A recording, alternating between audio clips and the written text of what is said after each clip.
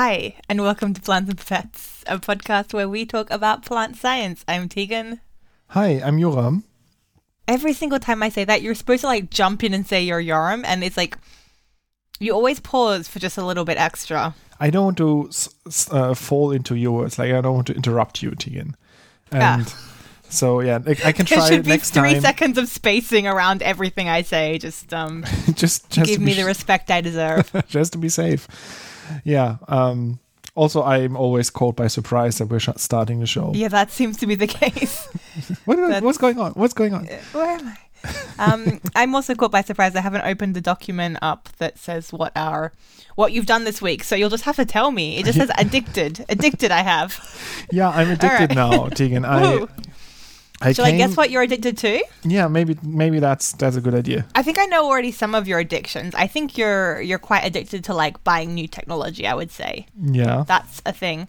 I'm going to guess that now it's some sort of working with your hands, woodwork, maybe sawing things. I can imagine you have some sort of jigsaw cutter and you really like cutting out shapes, cutting holes in vans. That's what I'm going to go with. Cutting holes in vans.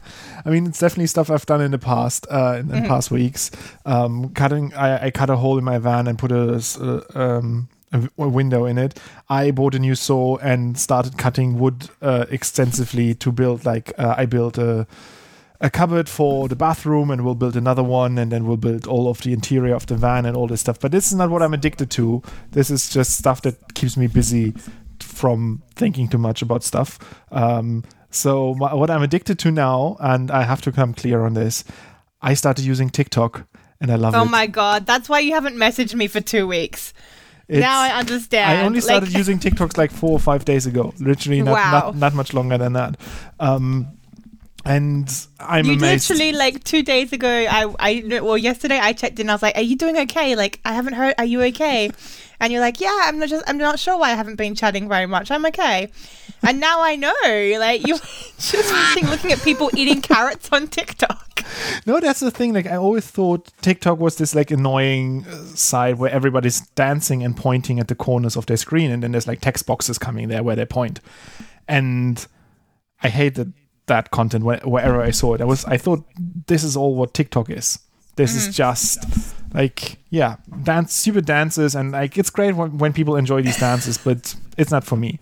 And I think I looked into the app 2 years or something ago, or whenever it started, and there was nothing there. Before it was cool, you freaking hipster. No, when it was already big, but when I was curious, and there was nothing there for me. But now I don't know what they did. They have a magical algorithm. It's insane. You start using for half an hour, and then you only get stuff that is great. And I have heard really good things about the algorithm. It actually selects stuff that you will like, as opposed to selecting stuff they want you to like. Instagram is just starting to force random crap on you based on what they want to promote and or shadow ban at the time.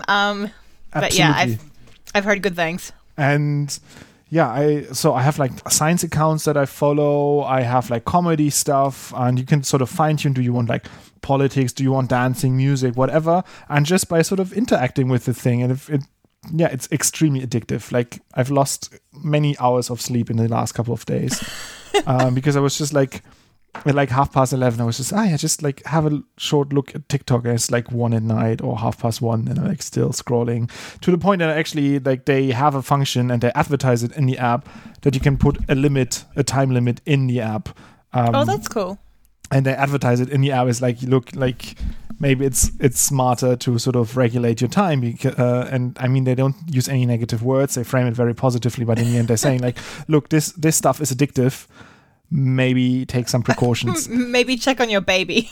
And so I did that now, but still, I'm surprised how much I like it. It brought me genuine joy, because social media, I find most of them really annoying. Twitter is has most of the days it's bad, but on Plant Science Twitter it's mostly okay.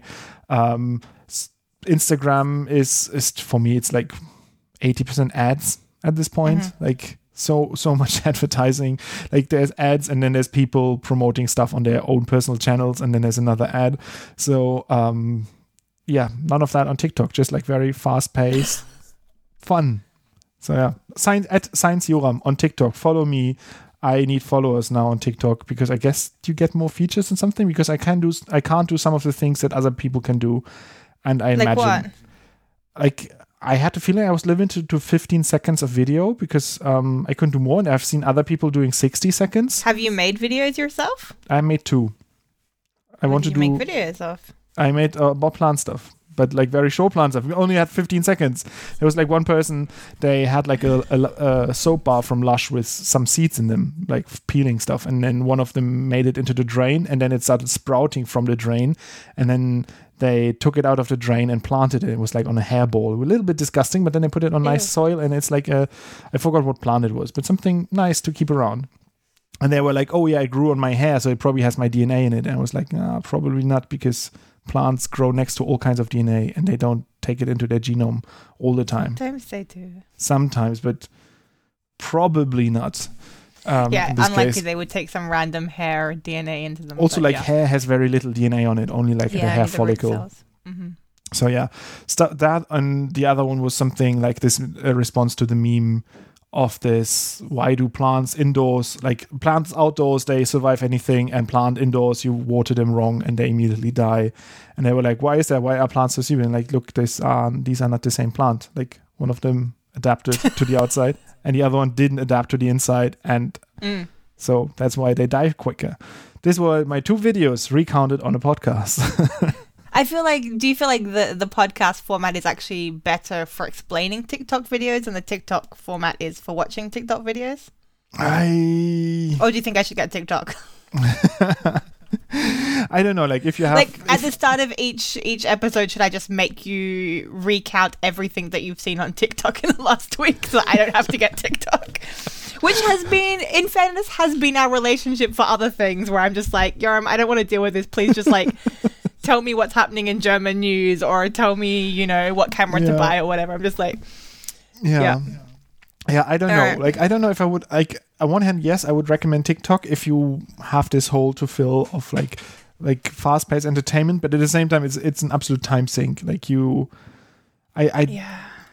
it's insane. Like, I have no other show, no other activity that keeps me that glued to a little screen without realizing how much time passes. Not playing games, not watching TV shows, nothing. It's just like this constant scrolling. Every minute there's a new input. It's like crack cocaine of social media. But cool. Maybe it's bad. I don't know.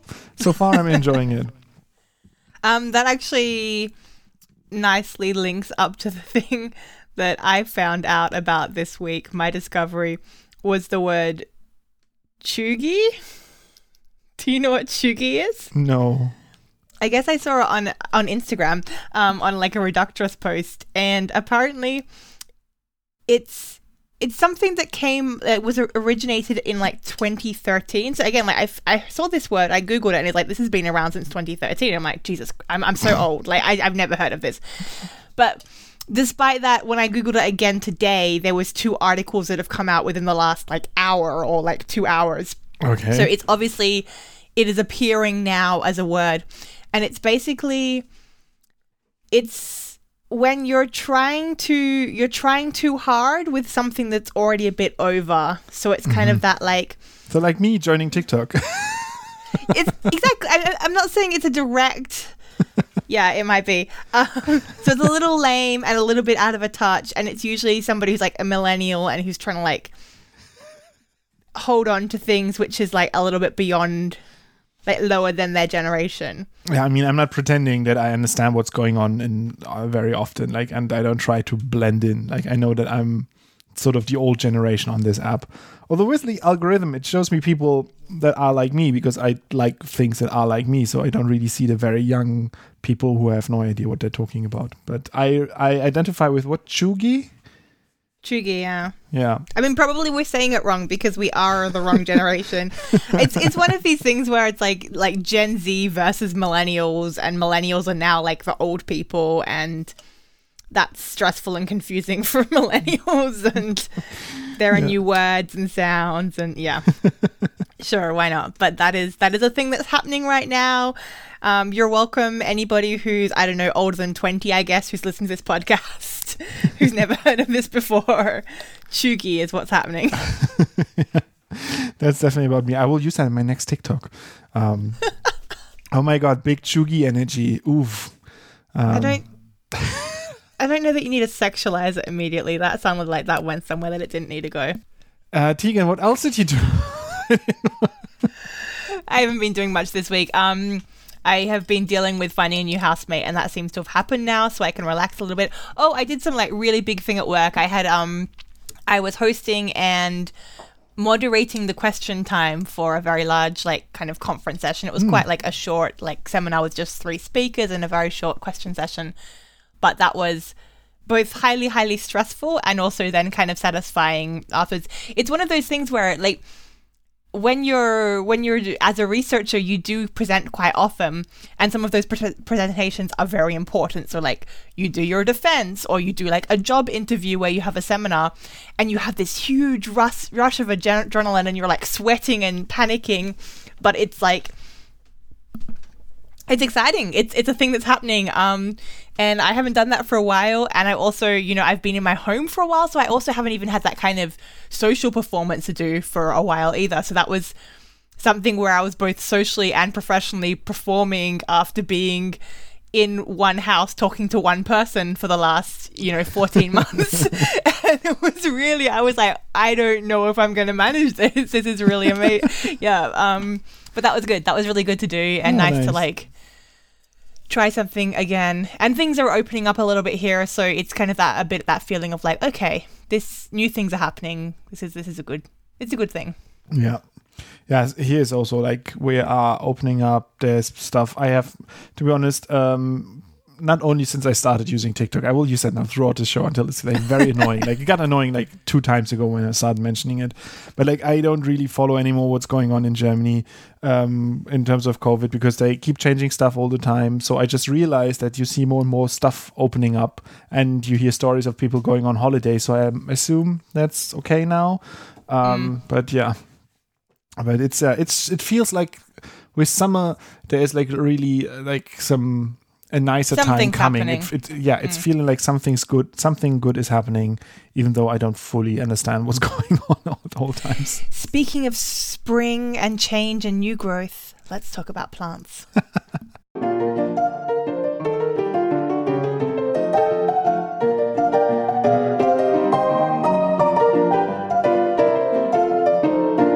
My favorite plant. What's your favorite plant today, Yoram? This week, it's my favorite plant. It's Gysostega pinnata, which is also called pinnata. Huh? Pinnata. That like means penne. it has thin. That means it has thin leaves, right? Pinnata, pinnate leaves. Is that a thing? Pennata. Like penne. Like penne. So it's penne-shaped plant. It's also called goblin gold, dragon's gold. These are mysterious common names, and now come the common names that actually tell us what it is. It's also called luminous moss or luminescent moss. And it's a moss? It's a moss. And guess what? It's luminescent. Ooh.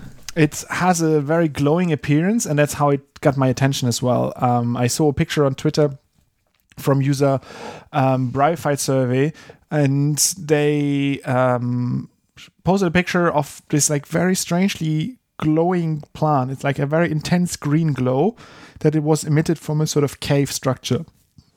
Okay. And that's already pretty much where it lives. It lives in like damp caves and is about 15 millimeters tall. It's a bluish green moss that has like a very characteristic leaves on top. It has no leaves on the stem, just like some flat leaves on top. Found all over the northern hemisphere.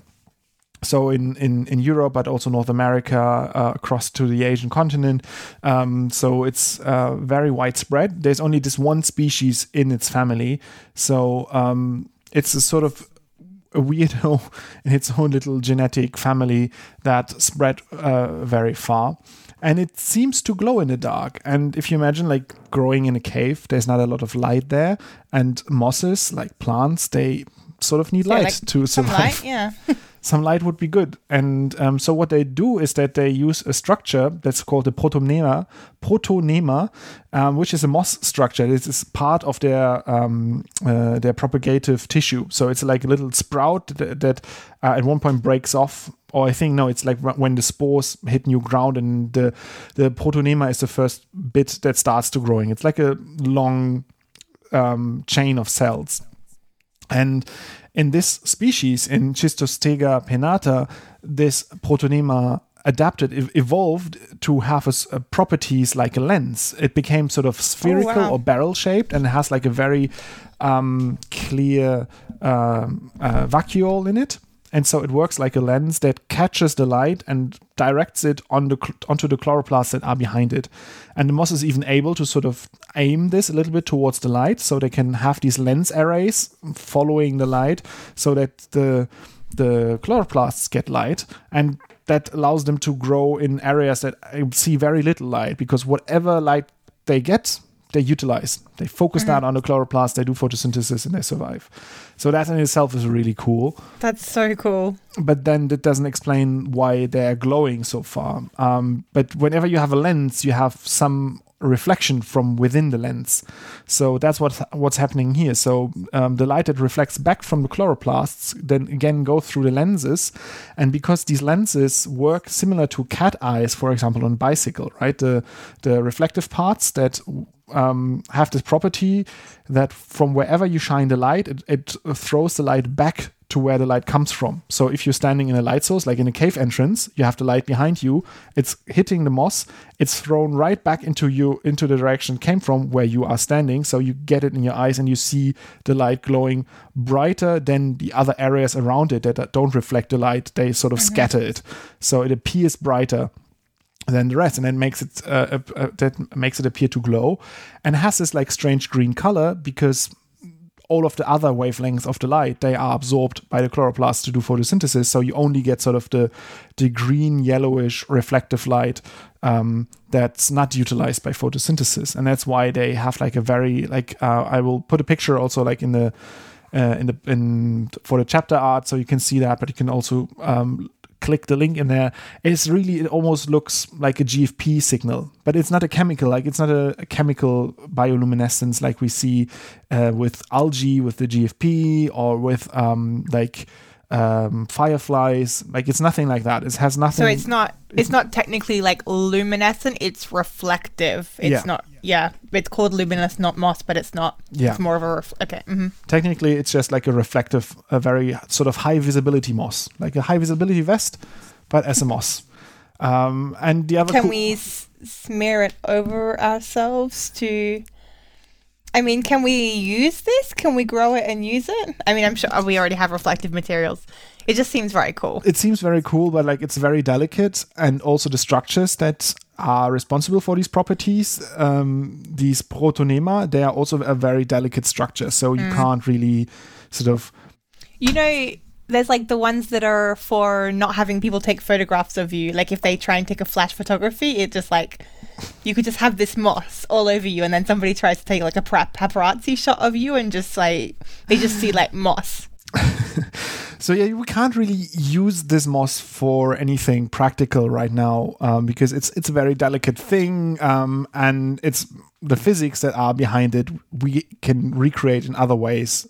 So it's mostly a principle that we encounter for reflective gear that is also represented in this moss. But there's one cool thing that I want to mention here to end this part, is that this plant has been around for a long time, so also people in the past were encountering it, and that's where the names like goblin gold or dragon's gold come from, because people would find these plants in a cave and they would look very magical, interesting, precious, something you would want to take out of the cave. But as soon as you take it out of the cave, it's not in a dark environment anymore, and the whole effect doesn't work anymore. Then it's just a slightly pale, ordinary plant. And so this led to this idea that this is some sort of magical goblin gold that only works in a cave. It only has value when it's in the darkened cave where the goblins mined it from the mountain.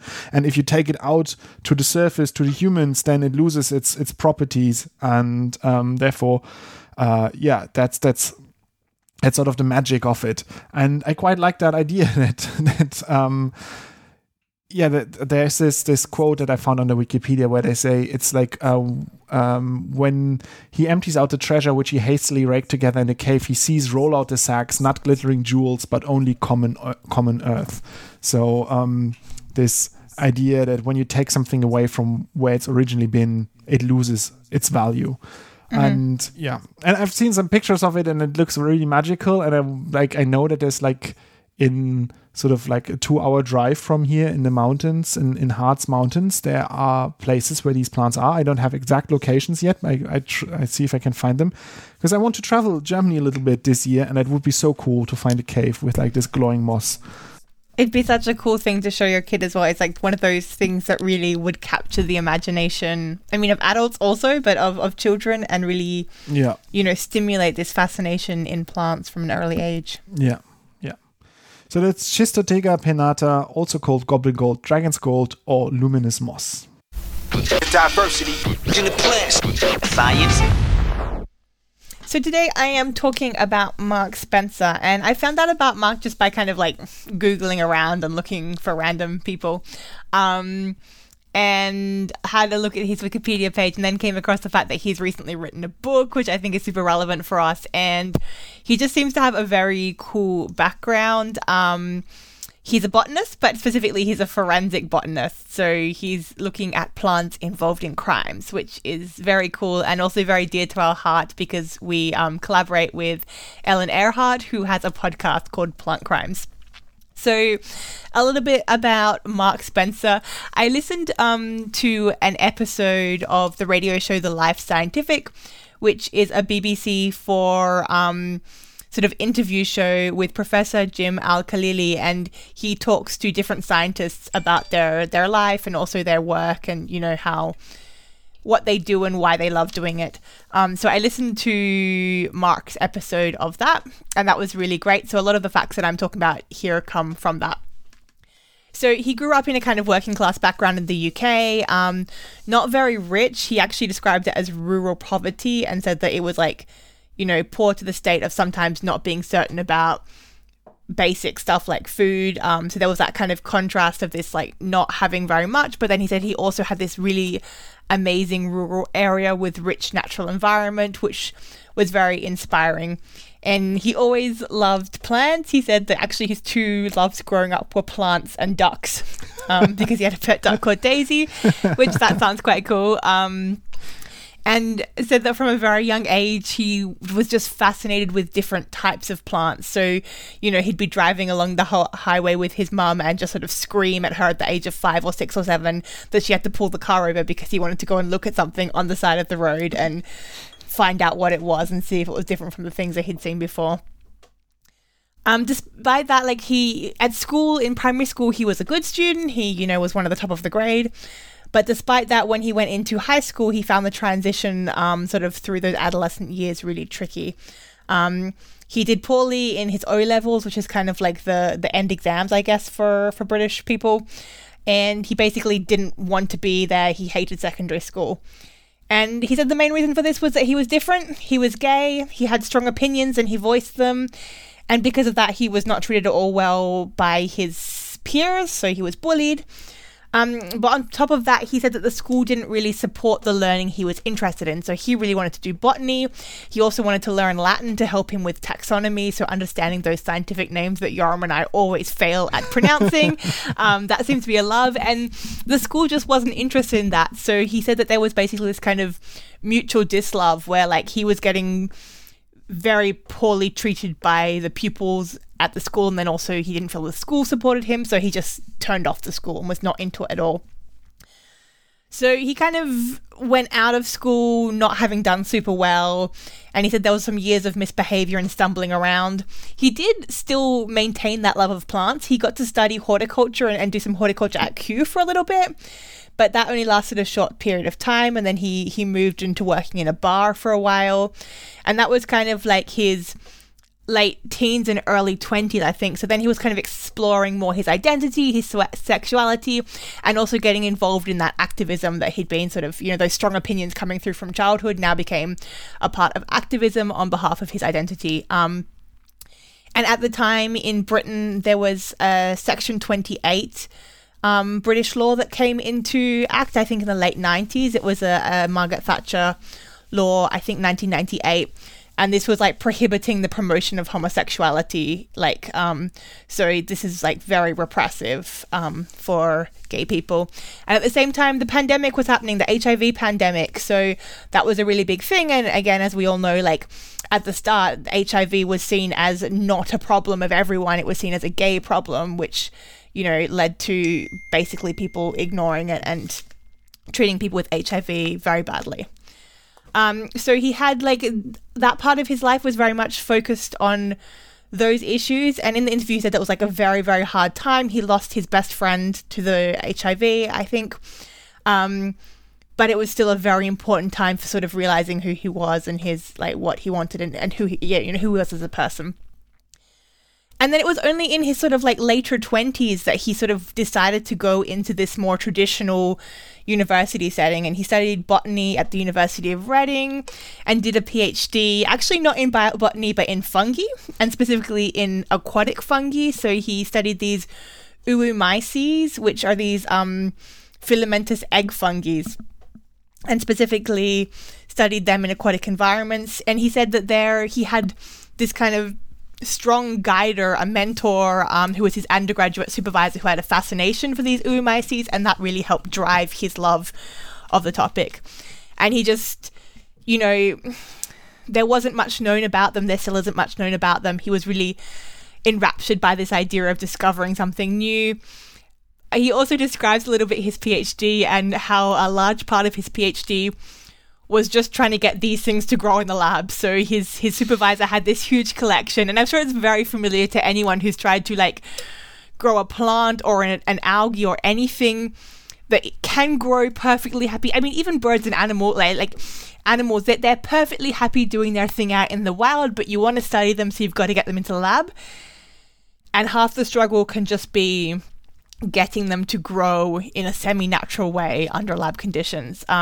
So these oomycetes, they sort of have spores and they can be held in storage for very long times, but he had to like bring them out of the storage and get them to grow. And he said that was really cool. Like he got to work with some really rare species. I think one of them he said had only been found twice ever, but it was like, sounds like a lot of technical stuff, which sets my teeth on edge a little bit. Yeah. So he clearly had like a love of this, but then he didn't stay in fungi. He is a botanist now. And part of the reason is that he just couldn't find a job in this field. And I think I really appreciate that, because that's something that we don't discuss very much in science, that a lot of an academic career, there are these kind of chance discoveries. There are chance people like him finding his mentor to get into a topic. But then there are also sometimes chance reasons why you leave a topic. So in this case, he couldn't find a job. Instead, he did some field botany for a bit, and then he got a job at the Natural History Museum. And this, again, was completely by chance. He said he just happened to see the ad. Like, he wasn't looking for it. He just saw the ad. He applied for that job, and that was studying nomenclature. So he became a botany curator at the Natural History Museum, and he did that job for 12 years, 2004 to 2016. And that's really one of his specialties. So he's now also an honorary botany curator at the Linnean Society of London. So all this stuff that I, again, have no patience or a skill for. Very, very technical naming stuff. Yeah, I wonder what... all the taxonomy. I wonder how it works to be a botany curator. Like, I imagine sort of like an art curator who sort of selects what goes into a collection and what doesn't. I think it's more about sort of making sure things are labeled correctly and putting the labels on, and, you know, looking at the nomenclature and looking at the history and where things fit in and yeah, that kind of stuff as well, it seems.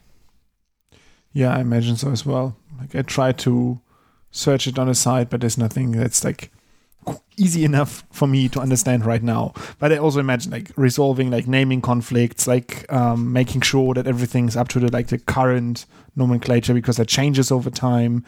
So stuff like that, I imagine. But yeah. Yeah, I think he said something in the interview about how like the name is kind of what you're playing with these names, but in the end, that's just sort of an in. You've got all these kind of connections that are coming along with that. So like all these relationships that you're keeping in your head. And later on, he actually links taxonomy to forensics. So he says that in both taxonomy and forensics, you have to have this skill at bringing in all of these diverse inputs to come sort of to a conclusion, to come to a solution. And he said that like having that background in taxonomy is what helped him move into the forensic field later on. So yeah, he also has an interest in kind of urban environments, so understanding particularly how environmental change happens. And part of this is like that urban environments often have a history, especially that the London area, there's a strong history of being surveyed for long periods of time because, people have been there. But then he also said that like urban environments can be sort of the canary in the coal mine, that if change is happening, it often happens in the urban places first, especially when you look at things like invasive species, but also, other human impacts. It's going to happen where the humans are first. So he has a strong interest in that. And then also moving into the forensics. And again, I love that he described in the interview that this sort of happened because of a phone call that just came to him. And he had a quote, I wrote it down: "My journey into forensics, like so much of my career, has been almost entirely accidental." And I love that, admitting that it just happened sort of by chance. He said he's not very good at planning. This is something that came to him. So yeah, now since 2008 up until now, he's sort of been involved in crime investigations across the UK, including quite serious crimes. So things from like burglary and wildlife crime, and sort of damage and arson, to domestic terrorism, sexual violence, murder. And this has kind of a variety. There's like sort of different ends to do this. So, you can look at, for example, if you find a person, either a victim or somebody who's involved in the crime, you can look at what physical evidence they have. They might have pollen, they might have bits of plants. And again, he said this often matches not just with plant-based stuff, but you can also have like more geology people, so looking at the soil types. And again, there's this whole network of stuff that comes together to make the solution in this forensics. There's other things like you can look at how long it's been since a site has been disturbed, how long a plant has been growing. His favorite, he mentioned, was bramble plants. So they kind of make these thickets, which look quite messy and nest-like. But he said that he understands how they grow, and they grow in quite a specifically ordered way that has like seasonal growth. And based on that, he can really tell how long that thicket has been growing for. And the example he gave was that this can be really helpful if, for example, you find a body, it's not identifiable, but there's this kind of thicket growing over it. He can now say, this thicket is 12 years old, so if we're looking for this body, we need to go back to look for missing persons around 12 years ago. And suddenly you've narrowed down this sort of section of missing people into a very small timeline. So he called it vegetable calendars, actually, looking into this. So you should definitely, I've kind of sort of summarized what comes up in the radio show. You should definitely go and listen to the radio show. It's only 25 minutes long or something like that, and it's really, really fascinating. He has recently published a book, and I think we're going to have to read this for our plant book club because it sounds also amazing.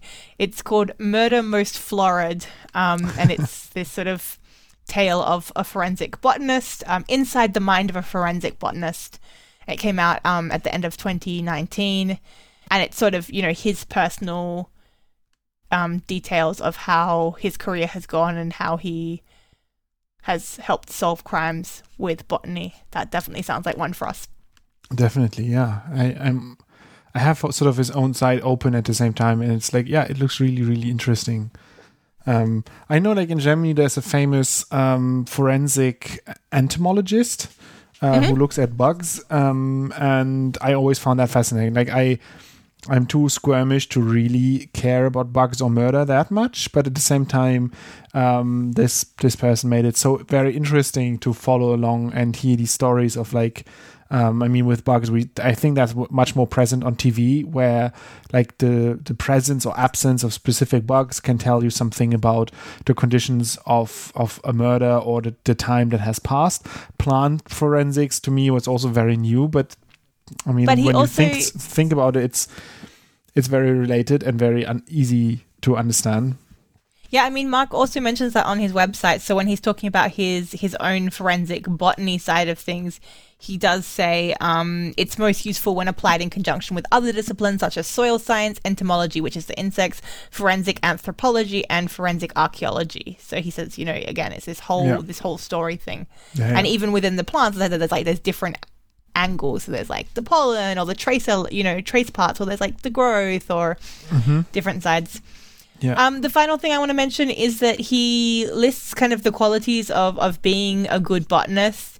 The first one he said was like good eyesight. That helps, be able to squint at things. I think it helps if you're doing taxonomy. The next and more important is having an open mind, and then kind of a part of that is bracing yourself for the unexpected, like being willing to learn something new, but more specifically being willing to leap into dark. So to go somewhere where you don't know the answer, or where the answer you get is not what you thought it would be, and sort of be confronted with that unknown and that unexpected and still be able to embrace that. And that was really important. So that is Mark Spencer, and that's based on an interview that he gave for the Life Scientific that we'll put the link to in the show notes. Let's talk about bias. Bias.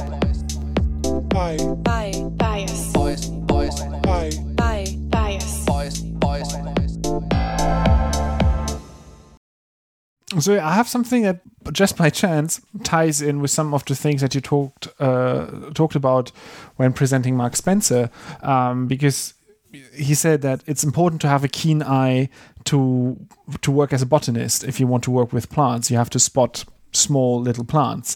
And I have today a bias that sort of explains why we sometimes struggle with this stuff. It's called the aesthetic bias. And this is something that I found on I think the article that I read was on Wired, and it's two scientists from Italy, and they during a talk when they were, I think they were going for a run together or something, and they were talking about a specific plant that one of the two was researching, where there was hardly anything in the literature from before, and they were discussing like, why could that be? Why is there not anything already published? And they came to the hypothesis that maybe because the plant is sort of less aesthetically pleasing, a little bit ugly maybe. How is it ugly? I don't really know they didn't really describe the plant that they were working with, but they said that maybe it was not one of the most sort of standout pretty plants that you might find. And so they did an analysis of 113 species that are found in the southwestern Alps. So that's a mountain range that's very biodiverse. So a place of study, like there's many studies conducted in these areas. And then they looked at the different species and tried to correlate traits of the species with how many studies are published about these species. And they found out that not the plants that were most at risk of extinction were the ones that were most written about, as you might imagine if you sort of look at it from like a purely objective point of view, that you just think like, what is the most important? We have to study the things that are going to be extinct at one point. But that's not what they found. They found that the plants that, for example, had blue flowers had higher correlation with being well sighted, and plants that are taller. So plants that stand out, plants that when you pass by a meadow or something, you can actually see the plant because it's taller than the plants around it. And so this is making me feel really guilty that we always talk about blue plants, like blue flowering plants. We're part of the problem, Yoram. I mean, we talked about it before, right? Like the blue is something special. The blue is something that you don't find that often, and therefore it's interesting to study it, more interesting than a green plant, because most plants, if not all plants, are green to some extent. Well, I mean, like the green flowers, yeah. That's what they observed. And then in the article they talk about this, how this is not only in plant science a problem, that we have a bias to interact with things that we find aesthetically pleasing or interesting. In conservation biology, in zoos, for example, zoos are more likely to protect the animals that look interesting and nice and sort of cute or just aesthetically pleasing in whatever extent, than the animals that are the most endangered to be extinct. There's a big bias towards mammals, in terms compared to invertebrates, for example, even though there's many invertebrate species that are at the brink of extinction, but they just don't look as cute.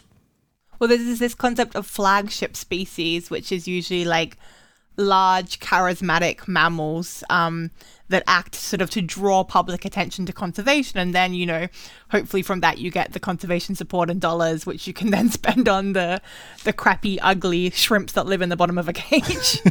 A cave. Yeah. Yeah. And so they say for plant science, this obviously is a problem that we have this aesthetic bias if we talk about conservation biology or just, for example, phytomining, looking for plants have interesting properties. And if we only look for the ones that stand out on their own already, we might miss the cure for Alzheimer's or other interesting properties because we don't care for them and instead try to focus on other stuff that other people have worked on already and that looks interesting. But it's also like, it's not that we are sort of bad as humans or as scientists to do that. Of course, like biases is something that we have to be aware of, that we talk about this very often.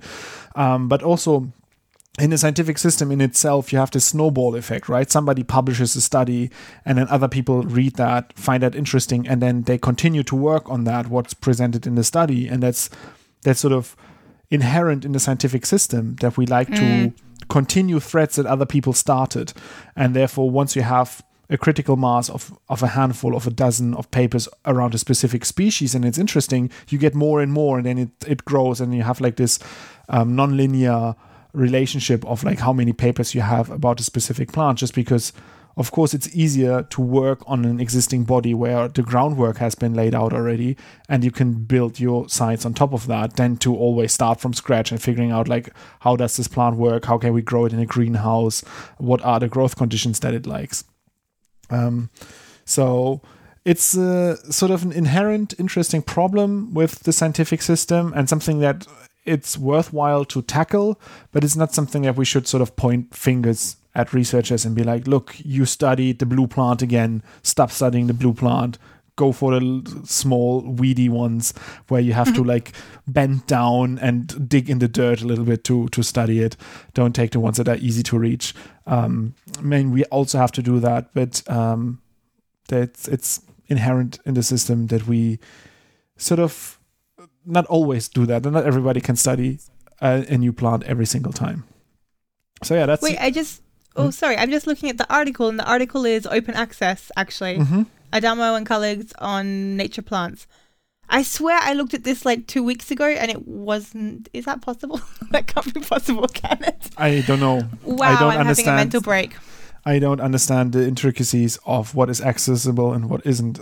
So I just always hope that magically it is accessible. This one is open access. It's available, so go and check it out. Cool. Yeah, we'll link that.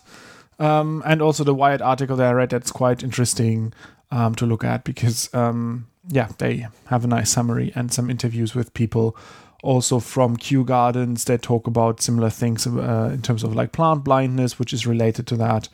I know one of the names on the papers, and they're from Australia's Kew Gardens. So we have Kings Park Botanical Gardens. So there's a West Australian point of view in there as well.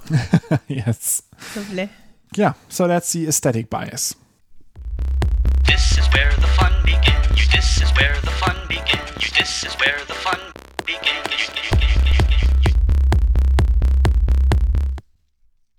All right, I think I want to play the game again where I give you some methods and you have to guess how it's related to plants. This one is a lot easier though, so I want you to buzz in really earlier here, okay? Okay, I'll try to. The year is 2015. Good year for plants. You go to Kenya, and there you find yourself 5 individuals of Giraffa camelopardalis It's a giraffe. Giraffes, I imagine, from the first part of the Latin name. You need at least 5 individuals. Mm-hmm. You follow them around for a bit. Creepy, but okay. Creepy, but important for your experiment. After you followed them for some time and completed your mission, you look for some zebras. Equus, quagga, Bertolini, in the same savannah. And the giraffes are like, oh, finally that creep is gone. And the zebras are like, what's going on? Then you follow the zebras for a bit. And that's basically all I want to tell you. Then you go back to the lab. Okay. You go back to the lab, and your mission completed. You take what you have from your mission, and you start analyzing it. So imagine again, it's like droppings from the animals. Oh yeah. And then you're looking at like the plant fibers and seeds and whatnot is in the droppings. And if, I don't know, giraffes could help with seed dispersal, or if like some fibers of some tree can be digested by... No, so I see what's happening here. This is an example of bias where you're using the information that you got from last week and you're using that to inform the experiments of this week. And that's not what we're going. We are in dung. Dung is the correct place to be. But there's not seeds in the dung. What might be the value of the dung? I would think like breakdown products of the diet. No. Then some parasites in the dung, some beetles, some... From the point of view of a plant, what is poop? Fertilizer. That's the one. So you're looking at the nutrients in the dung that plants could use. Yeah. Specifically, they're looking at the differences between the nitrogen to phosphorus ratio within the dung, which actually happens to differ between the two species. So zebras have a ratio of 3.5. So for every phosphorus, there's 3.5 times more nitrogen. Whereas in giraffes, it's way more nitrogen. So it's about 6.4. Mm-hmm.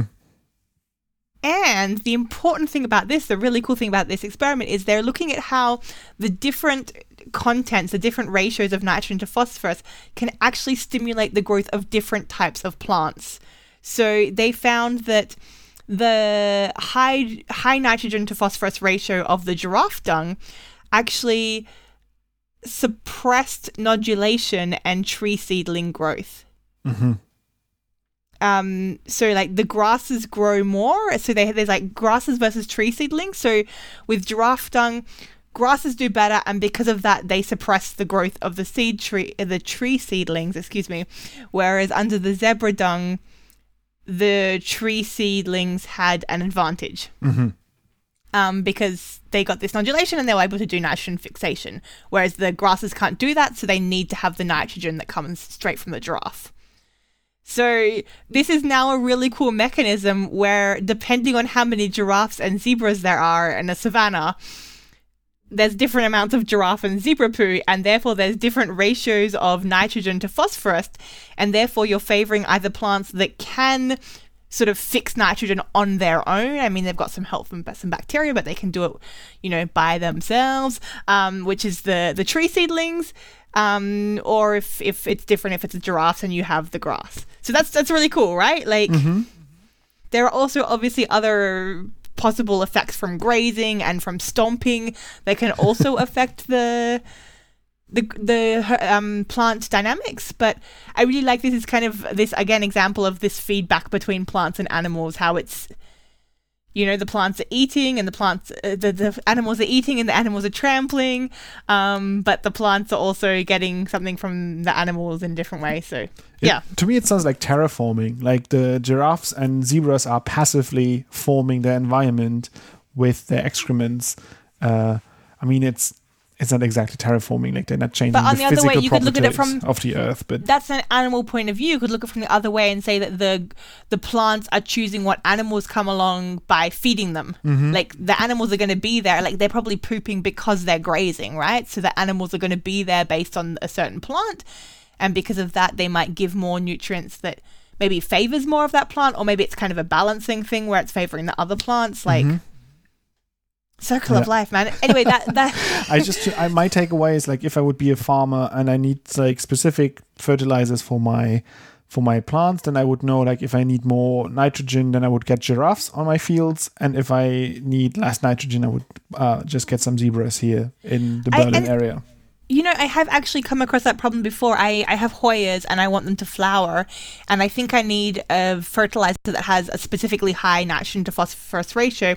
And I remember like a couple of years ago, I was looking at the normal fertilizers you get in the shops, and none of them had the right ratios. They were all like more equal as opposed to like tons more nitrogen. So London maybe Zoo, I just need a giraffe. That's the answer. Just like either steal some giraffe poo or maybe politely ask them. But I would probably go for a heist and steal some like a wheelbarrow full of giraffe poo from the zoo, and then be like, finally, high nitrogen dung. Anyway, that was Herbivore Dung Stoichiometry Drives Competition Between Savanna Trees and Grasses by Judith Stitters and Harry Oder Venterink, which was published in the Journal of Ecology in February this year. I have a story that is about the May 18th. That was Plant Appreciation Day 2 days ago. And part of that was 10 years ago. There was a big event where they asked for the 100 most important questions about plant science in the New Phytologist. And they would collect them, a jury would look at them, they would sort of like bunch them together when they had like duplicates and so on. And the jury would have a look at them and then try to answer these. And then they published this open access 10 years ago. An article talking about like the 100 most pressing plant questions and how we can and how to answer them, or rather as a sort of collection of questions for other researchers then to build on them and be like, look, these are questions that people have, maybe we can use research to find answers. And now 10 years later they want to do the same thing again and are collecting questions right now. So if you have questions about plant science that you think are important to you, or that are unanswered, or something that you always wondered about, you can follow the link and then click and then submit your questions there. And then again, they will collect all of them, group them together, and then have a panel of experts rank them and collect this list of 100 pressing plant science questions of today. So yeah, I haven't submitted a question yet, but I will think about submitting one. I want to ask you, Joran, what you think the most pressing... I'm going to really put you on the spot here. What's the most pressing plant science question, Joran? I mean, pressing in terms of urgency, I would think, how can we like adjust or set plants up to respond to multiple different changes in the environment that occur rapidly, like rising temperatures, increased flooding, and changed CO2 level. So many factors, big factors that change at the same time. How can we protect plants from that? How can we adjust our crop plants for that? How do we conserve plants? This is what I would think is the most pressing to me. Yeah, I'm just looking at the questions from the last round, and it does seem to be that they're a lot about, how can we feed the world? How can we, what should we be focusing on? How can we control pests? Things like that. So, yeah, I think many of them are the typical questions that we often ask and don't have an immediate answer to.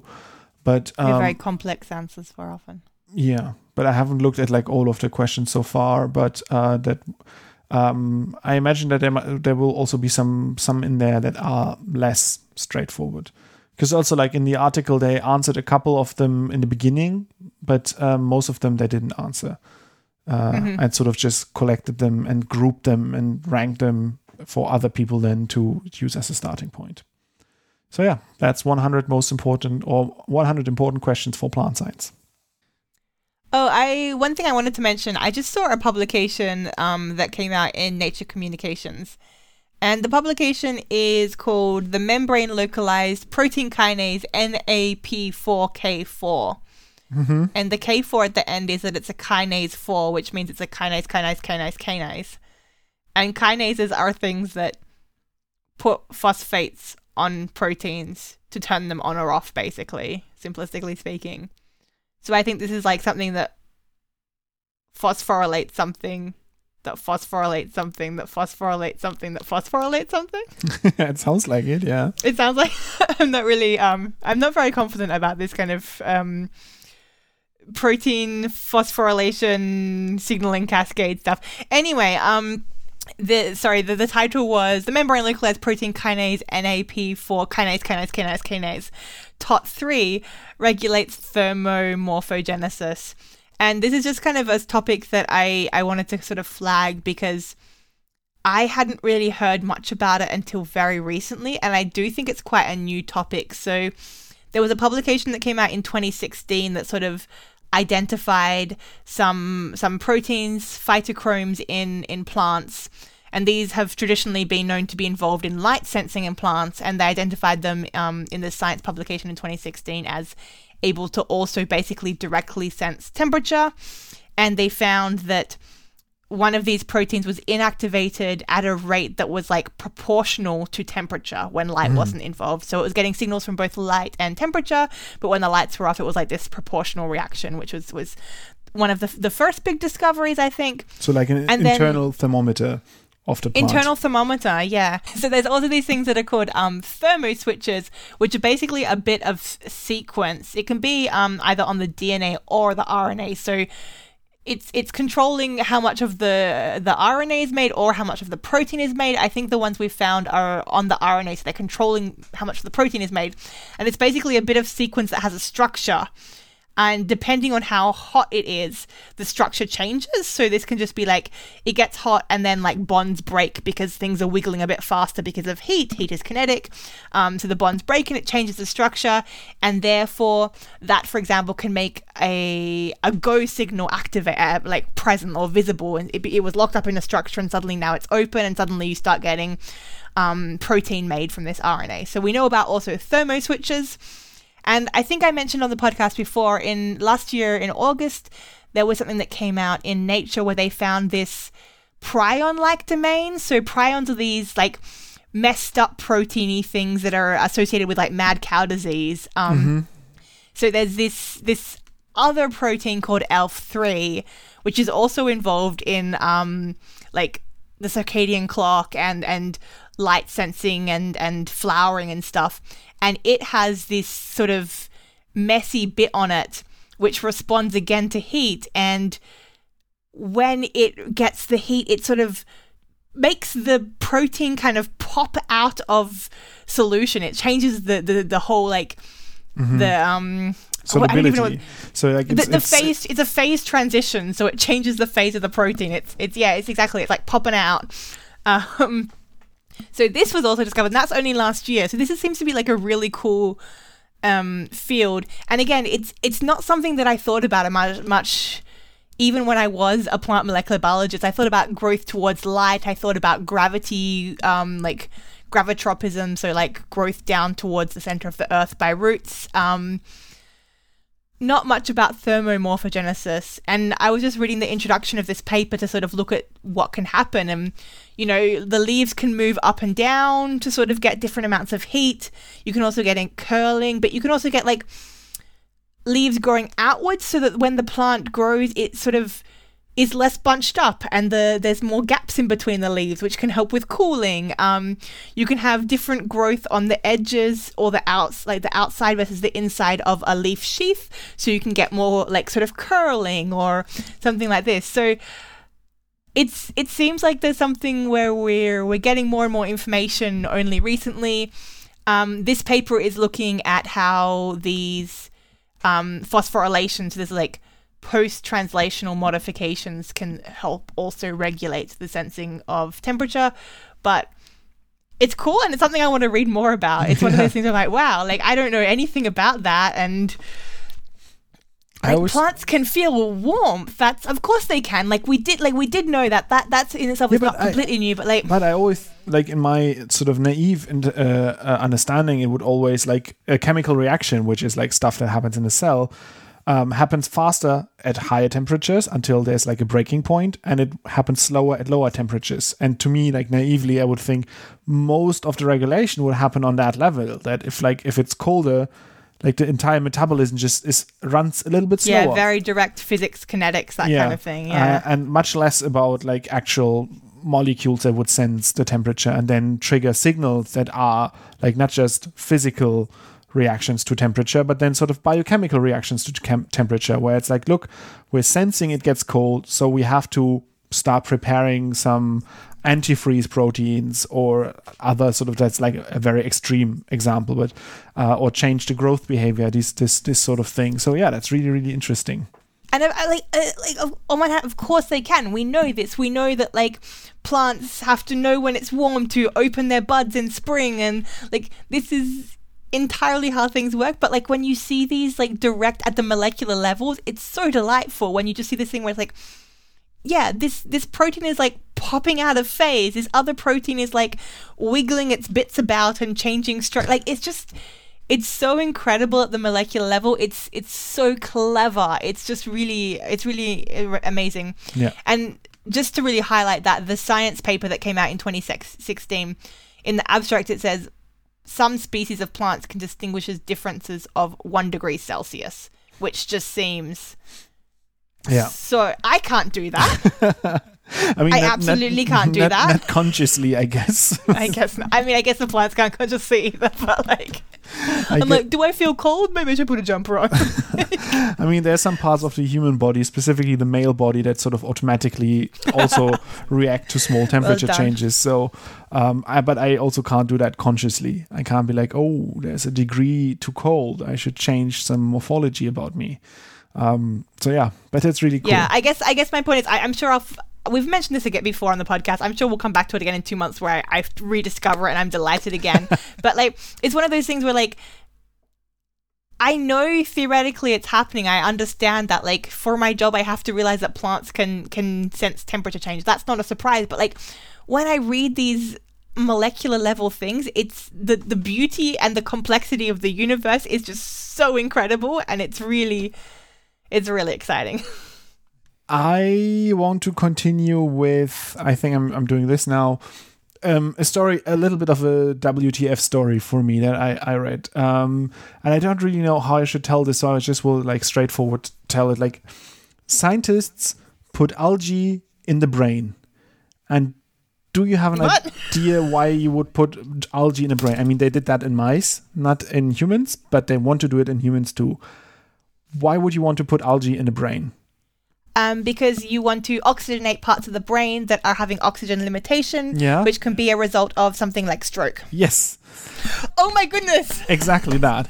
But the problem is like algae, they like to have light to make oxygen, right? Yes. And it's pretty dark in your skull because the skull is in a way. There's no visible light really there to make photosynthesis. Gotta drill a hole. So, there would be one way, like drill a hole, put some light in there, or like Donald Trump said, just like put some of the UV light into your blood where the COVID is. I mean, that was literally something that he suggested, that scientists should look into that. But the thing is, we mocked him, and it turns out that's actually been inspirational for these it really wasn't. The problem usually is when you have light, you can only change it sort of energetically downwards. So if you have a blue light, you can have that hit a molecule and then it emits another light wavelength, but that's like a longer wavelength with less energy. So from blue you get like green and then eventually red or infrared. Sure. But in the brain you can get infrared light that can penetrate the skull to some extent. But to change that into visible light, you have to sort of upscale it. You have to add energy to it. And as it turns out, there are some like weird nanoparticles that I don't understand how they work, but they can do that. So you put infrared light on the nanoparticles, and then like fluorescence, they emit a different wavelength, but one of higher energy, one in the visible light spectrum. So in mice, they put these nanoparticles with the algae in the mouse brain and then put infrared light on it. The nanoparticles did their magic, emitted visible light. The algae took the visible light and made oxygen. And with that, they could increase the oxygen levels in the brain in these mice. And I'm just crap. Like, what? Why? This is just like... This is one step, I mean, one huge leap, in fact, more complicated, but it reminds me of something that I don't know if we've talked about it before, but I've heard about it before. So There's somebody who had this idea of using algae inside bandages to help wounds heal, basically. So it was like when you do these, I think, synthetic skin grafting, you want to keep it oxygenated to prevent the new skin grafts from dying because they don't initially have the blood contact, so they become necrotic. They don't have connection to capillaries, so they don't get the supply they need, the blood and oxygen. So there was this idea of impregnating with algae for that. But then you had the similar kind of problem. But it's skin, so it's... Yeah, it's easier to get light there than the skull. We're not adding like some sort of magic where you create energy, or I don't understand how there that must works. be there's something external there's something powering that. Where's that energy coming from? I don't know if they like take up heat and sort of cool down the brain a little bit at the same maybe time. they take up heat from the brain. Maybe yeah. it's like a chemical reaction and they sort of used up these nanoparticles by like that there's like have a limited time that they work and then they don't work anymore. Look, I know there are literally billions of chemical reactions happening in my brain all the time, but I don't want external chemical reactions. I don't want algae growing in my brain. That's the thing. Somebody's got algae, and what I'm basically imagining is popping candy. Like, that's the only way my brain can understand this concept of these nanoparticles. Yeah. It's like, you get some algae, you get some popping candy, and you shove them in your brain. Yeah. And But yeah, so the idea is that eventually when this left the experimental field, then this can be an immediate treatment for like acute stroke, so that you can sort of inject a mixture of these algae together with the nanoparticles, and imagine you put like an IR lamp very close to your head so that you get the infrared radiation. You'd wear a helmet. You'd have like a little IR helmet, I guess. Something like this, and then you can like do sort of first responder oxygen boost in the brain before you can actually treat the blood clot that's causing the problem. That's sort of the vision. I imagine also, like, in my mind, the fact that algae is the best thing to do makes me think that the previous response was to basically stick a straw in there and be like, like blow bubbles in there. Like, if algae is the cleanest thing we have, I'm thinking backwards. That must be what we're doing now. But this is why we shouldn't be allowed near human bodies. That's why we have to work on plants, obviously. But as it turns out, plant science is very important for brain algae. I want to mention something else I discovered, which I probably should have known but didn't know. And you know what? It's okay to admit that. So circadian rhythms. Yoram, tell me what circadian rhythms are. These are the internal clocks of plants, or also humans and animals and things. So internal timekeepers, some sort of molecular reactions that take the span of a day usually, right? Usually it's like a 12-hour, 24-hour cycle and not like a week, for example, or a month. But yeah, so the common thing for plants is a 24-hour kind of timepiece just to line up with daily cycles. So, you know, you need to know when the sun's coming round. What I didn't realize is that there are different clocks with different time oscillations, so different from the 24 hours, in different parts of the same plant.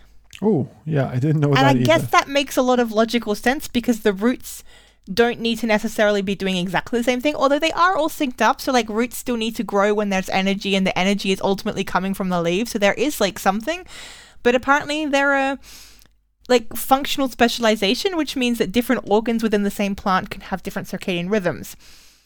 And this can also be different by plant to plant. So there's a study that came out in the Journal of Integrative Plant Biology by Wang et al. It's called Circadian Rhythms Driving a Fast-Paced Root Clock Implicate Species-Specific Regulation in Medicago trunculata. So Medicago trunculata is basically a kind of beanie thing? Clovery thing? It's a barrel clover.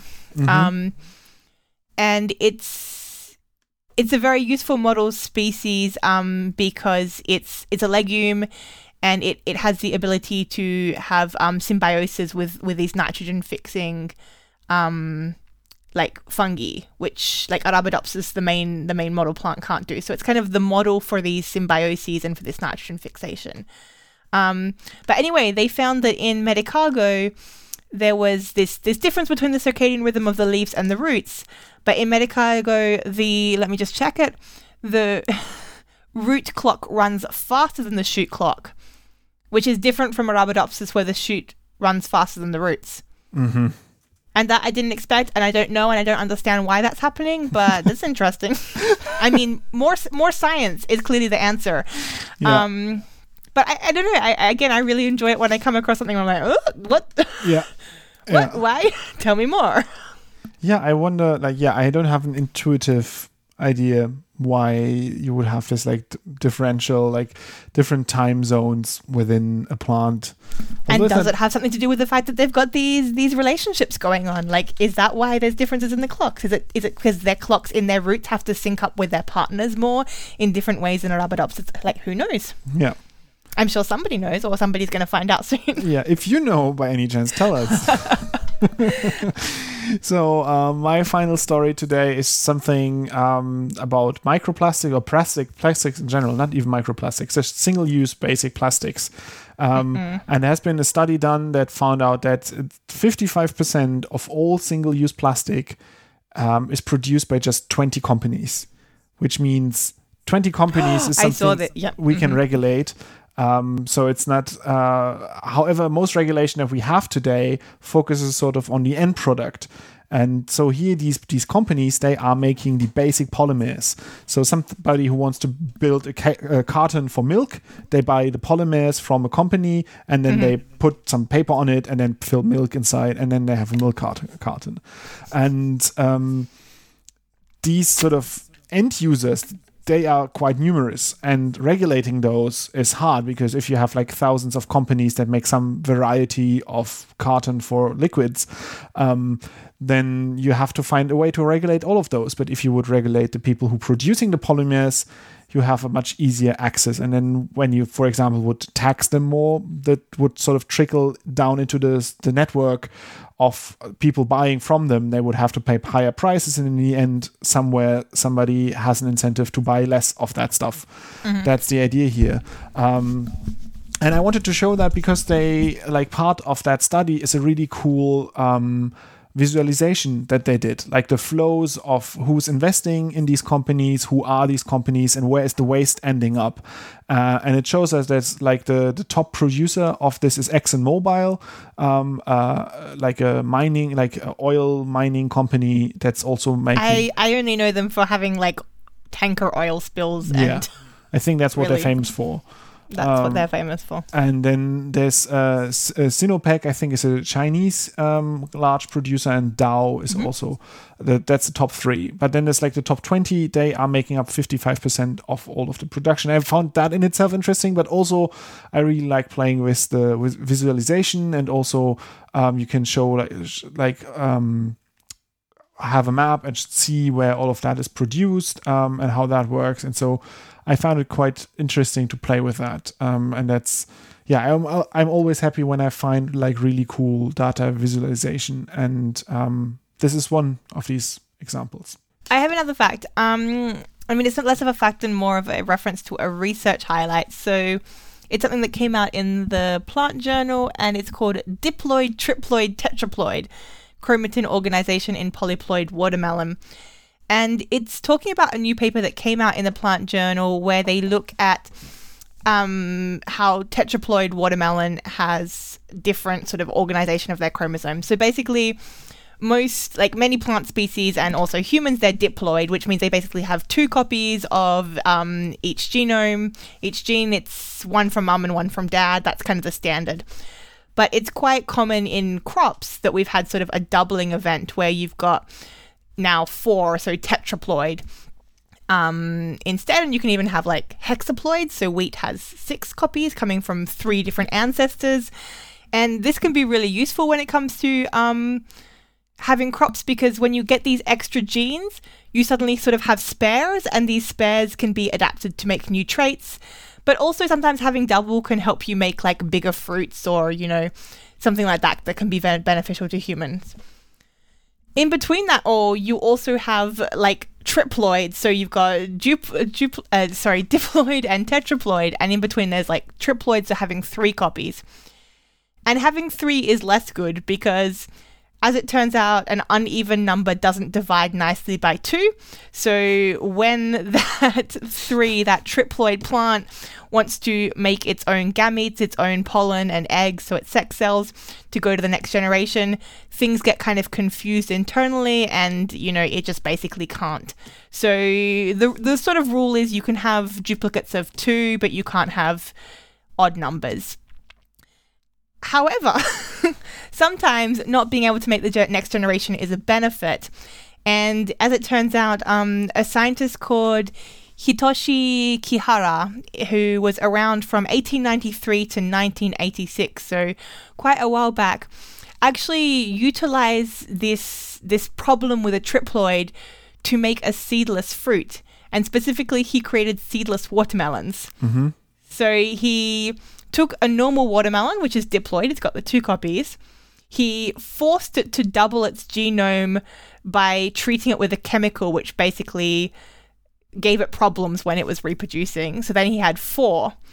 And then he crossed the 4 with the 2, which means that you have a 6, but then it's half of that because it's a child, so you end up with 3. So he did this kind of like cruel mixing and matching to this plant where he first chemically treated it, then like interbred it and ended up with 3. And that's how we got watermelon without seeds.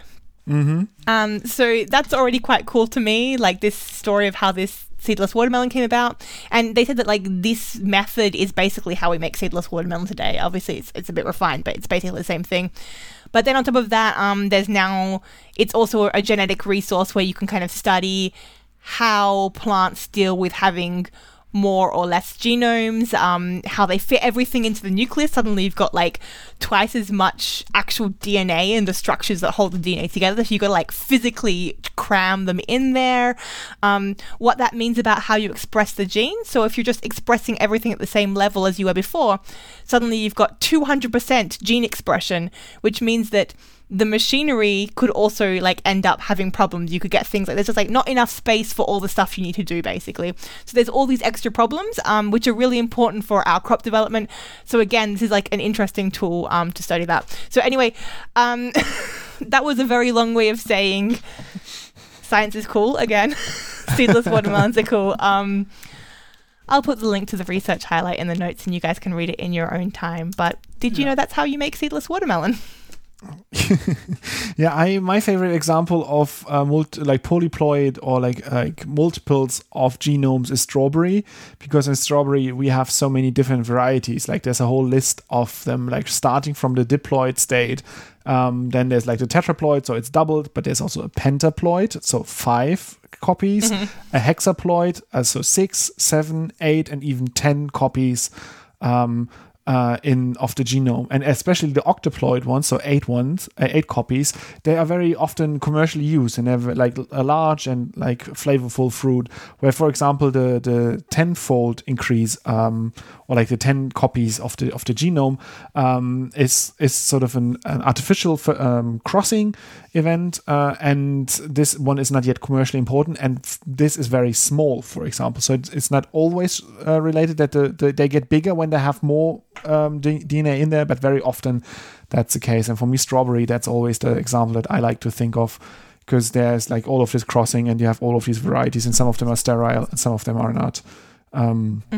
So yeah, strawberries anyway, they don't have to go through sexual reproduction to propagate. They make these runners. Yeah. Mm-hmm. So that's also one thing, how plants can sort of, even in the wild, end up with an uneven number of chromosomes, because then they just lose the ability of sexual propagation. But as long as they can have non-asexual propagation, like runners or cuttings or stuff like that, they can still survive and become more. Isn't that also one of the reasons we use strawberry when we do like DNA extractions for like science communication? I didn't think of that, but that could be very They have a high-ploidy. I mean, it's also because they smell nice when you squish them with soap, so it makes like a strawberry bubble bath smell. They're easy to squish, even for small fingers. But I think also they have a high-ploidy level, so there's just like kind of a lot of bang for your buck. Yeah. I don't know if that's true or not, because maybe they also have like less DNA or less chromosomes. Like, I don't actually know the kilobases per strawberry grams, but that's what I've heard. But intuitively, it would make sense that that's the case. But yeah, that's polyploidy. in plants. I think with that, we can move on to our cat fact.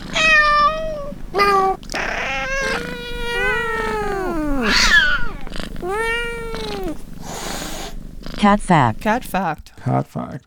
And with cats, there's always like a limited number of things. Like we already talked about why they like catnip, why they blink at us, why they like to sit on our laptops is something that we talked about in the past. And Can I request something? I want you to tell me why they bite me sometimes. because you are like too aggressive with your love, Tegan.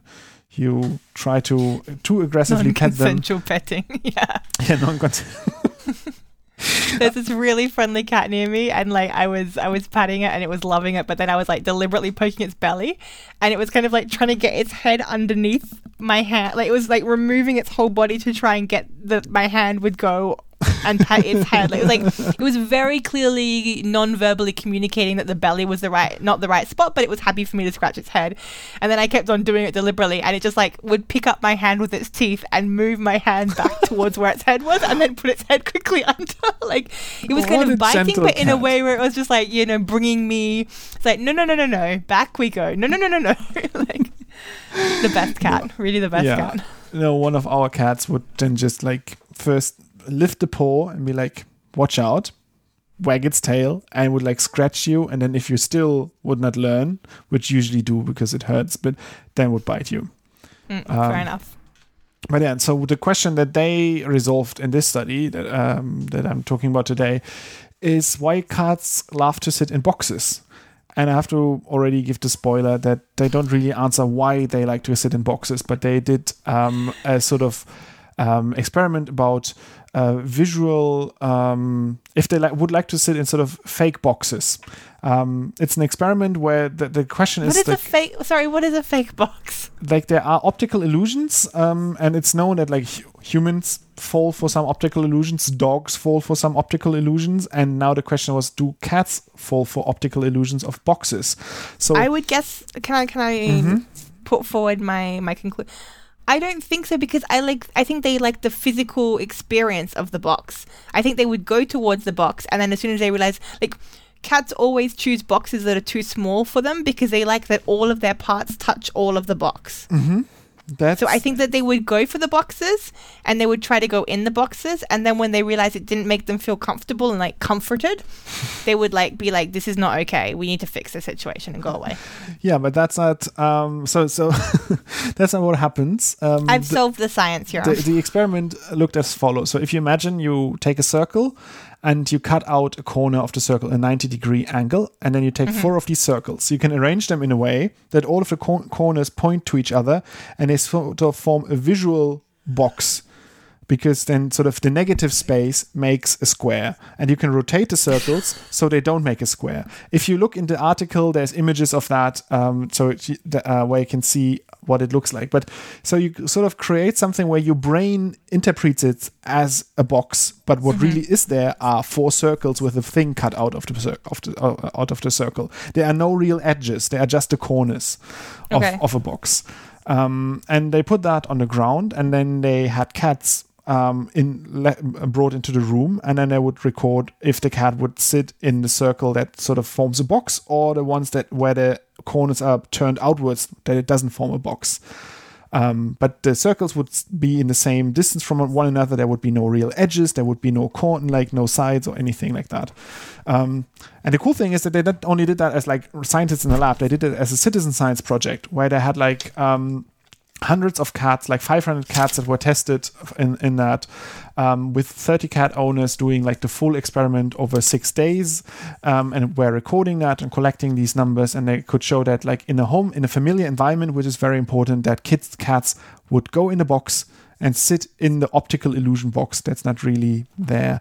That's just like the 4 corner pieces put together, which shows that it's a visual thing for the cats. They see also of it. It doesn't mean it's only that, but they see a 2D shape.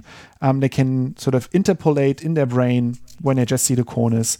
They can interpolate and then see, there's a square. I like being in squares, and then they sit in the square.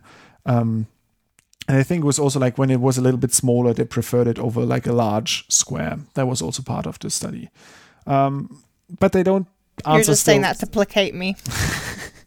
No, they're still not saying why they would like to sit there. I mean, there's all of this idea that it's like a good hiding spot. They can't be attacked, but they can see something in front of them and then pounce out and attack it and stuff like that. That makes them feel comfortable. But yeah, they don't just need like a cardboard box to sit in. Like just something drawn on the ground is good enough for them to at least stop for a little bit. I think they prefer it if it's a real box. Yeah, that's a big citizen science project involving cats. With that, I think it's the end of our show. Are you crafting now a little cat box? Yeah, you made some. Like I haven't had the chance yet to build something like that myself. Did I do it right? Yeah, that's exactly it. But then you would put it a little bit spaced out apart so that you have a gap in between all of them. And then you would observe the cat if it would sit in there. You would also have to wear sunglasses so the cat can't make eye contact and get sort of I can cues close from you. my eyes. Yeah. And then you can... How long do I have to do this before the cats come? It's not a summoning circle, Tegan. It's not like you're not a witch putting this on a... Wait, you literally told me they put the squares and then the cats came to the squares. I don't understand. Like, I would like to... No, that would actually be fun to do this outside, like on the street. Draw this maybe in chalk on the street and just like see if the neighborhood cats just stop by for a little bit and sit in there. So I think with that we can end the show. If you want to get in touch with us and send us pictures of your cat sitting in optical illusion boxes. Even better, send us the cat. Send us the cat. We had this other horrible fact in the past. Please don't send us the cat like this. You can reach out to me on Twitter. That's @plantspipettes. On Facebook and Instagram, it's @plantsandpipettes. That's usually me. We also have a blog, plantsandpipettes.com, where we publish stories. Been taking a little bit of a break while life has been hitting us in the face for the last couple of weeks. But I think my home life is kind of sorted now as far as finding a new roommate. So back on that soon, we promise. Yeah. And you can rate us on wherever you can rate podcasts. If you want to support us, there's a support link at the end of the show notes. And as always, the best support you can give is sharing things with your friends and recommending that they listen to us and follow our stuff. Exactly. And if you want to follow me on TikTok, that's Science Joram on TikTok. Shameless self-plug at the end here. Opening and closing music is Caravana by Philip Gross. Talk to you soon. Goodbye. Wow, you just went for it. I have no shame.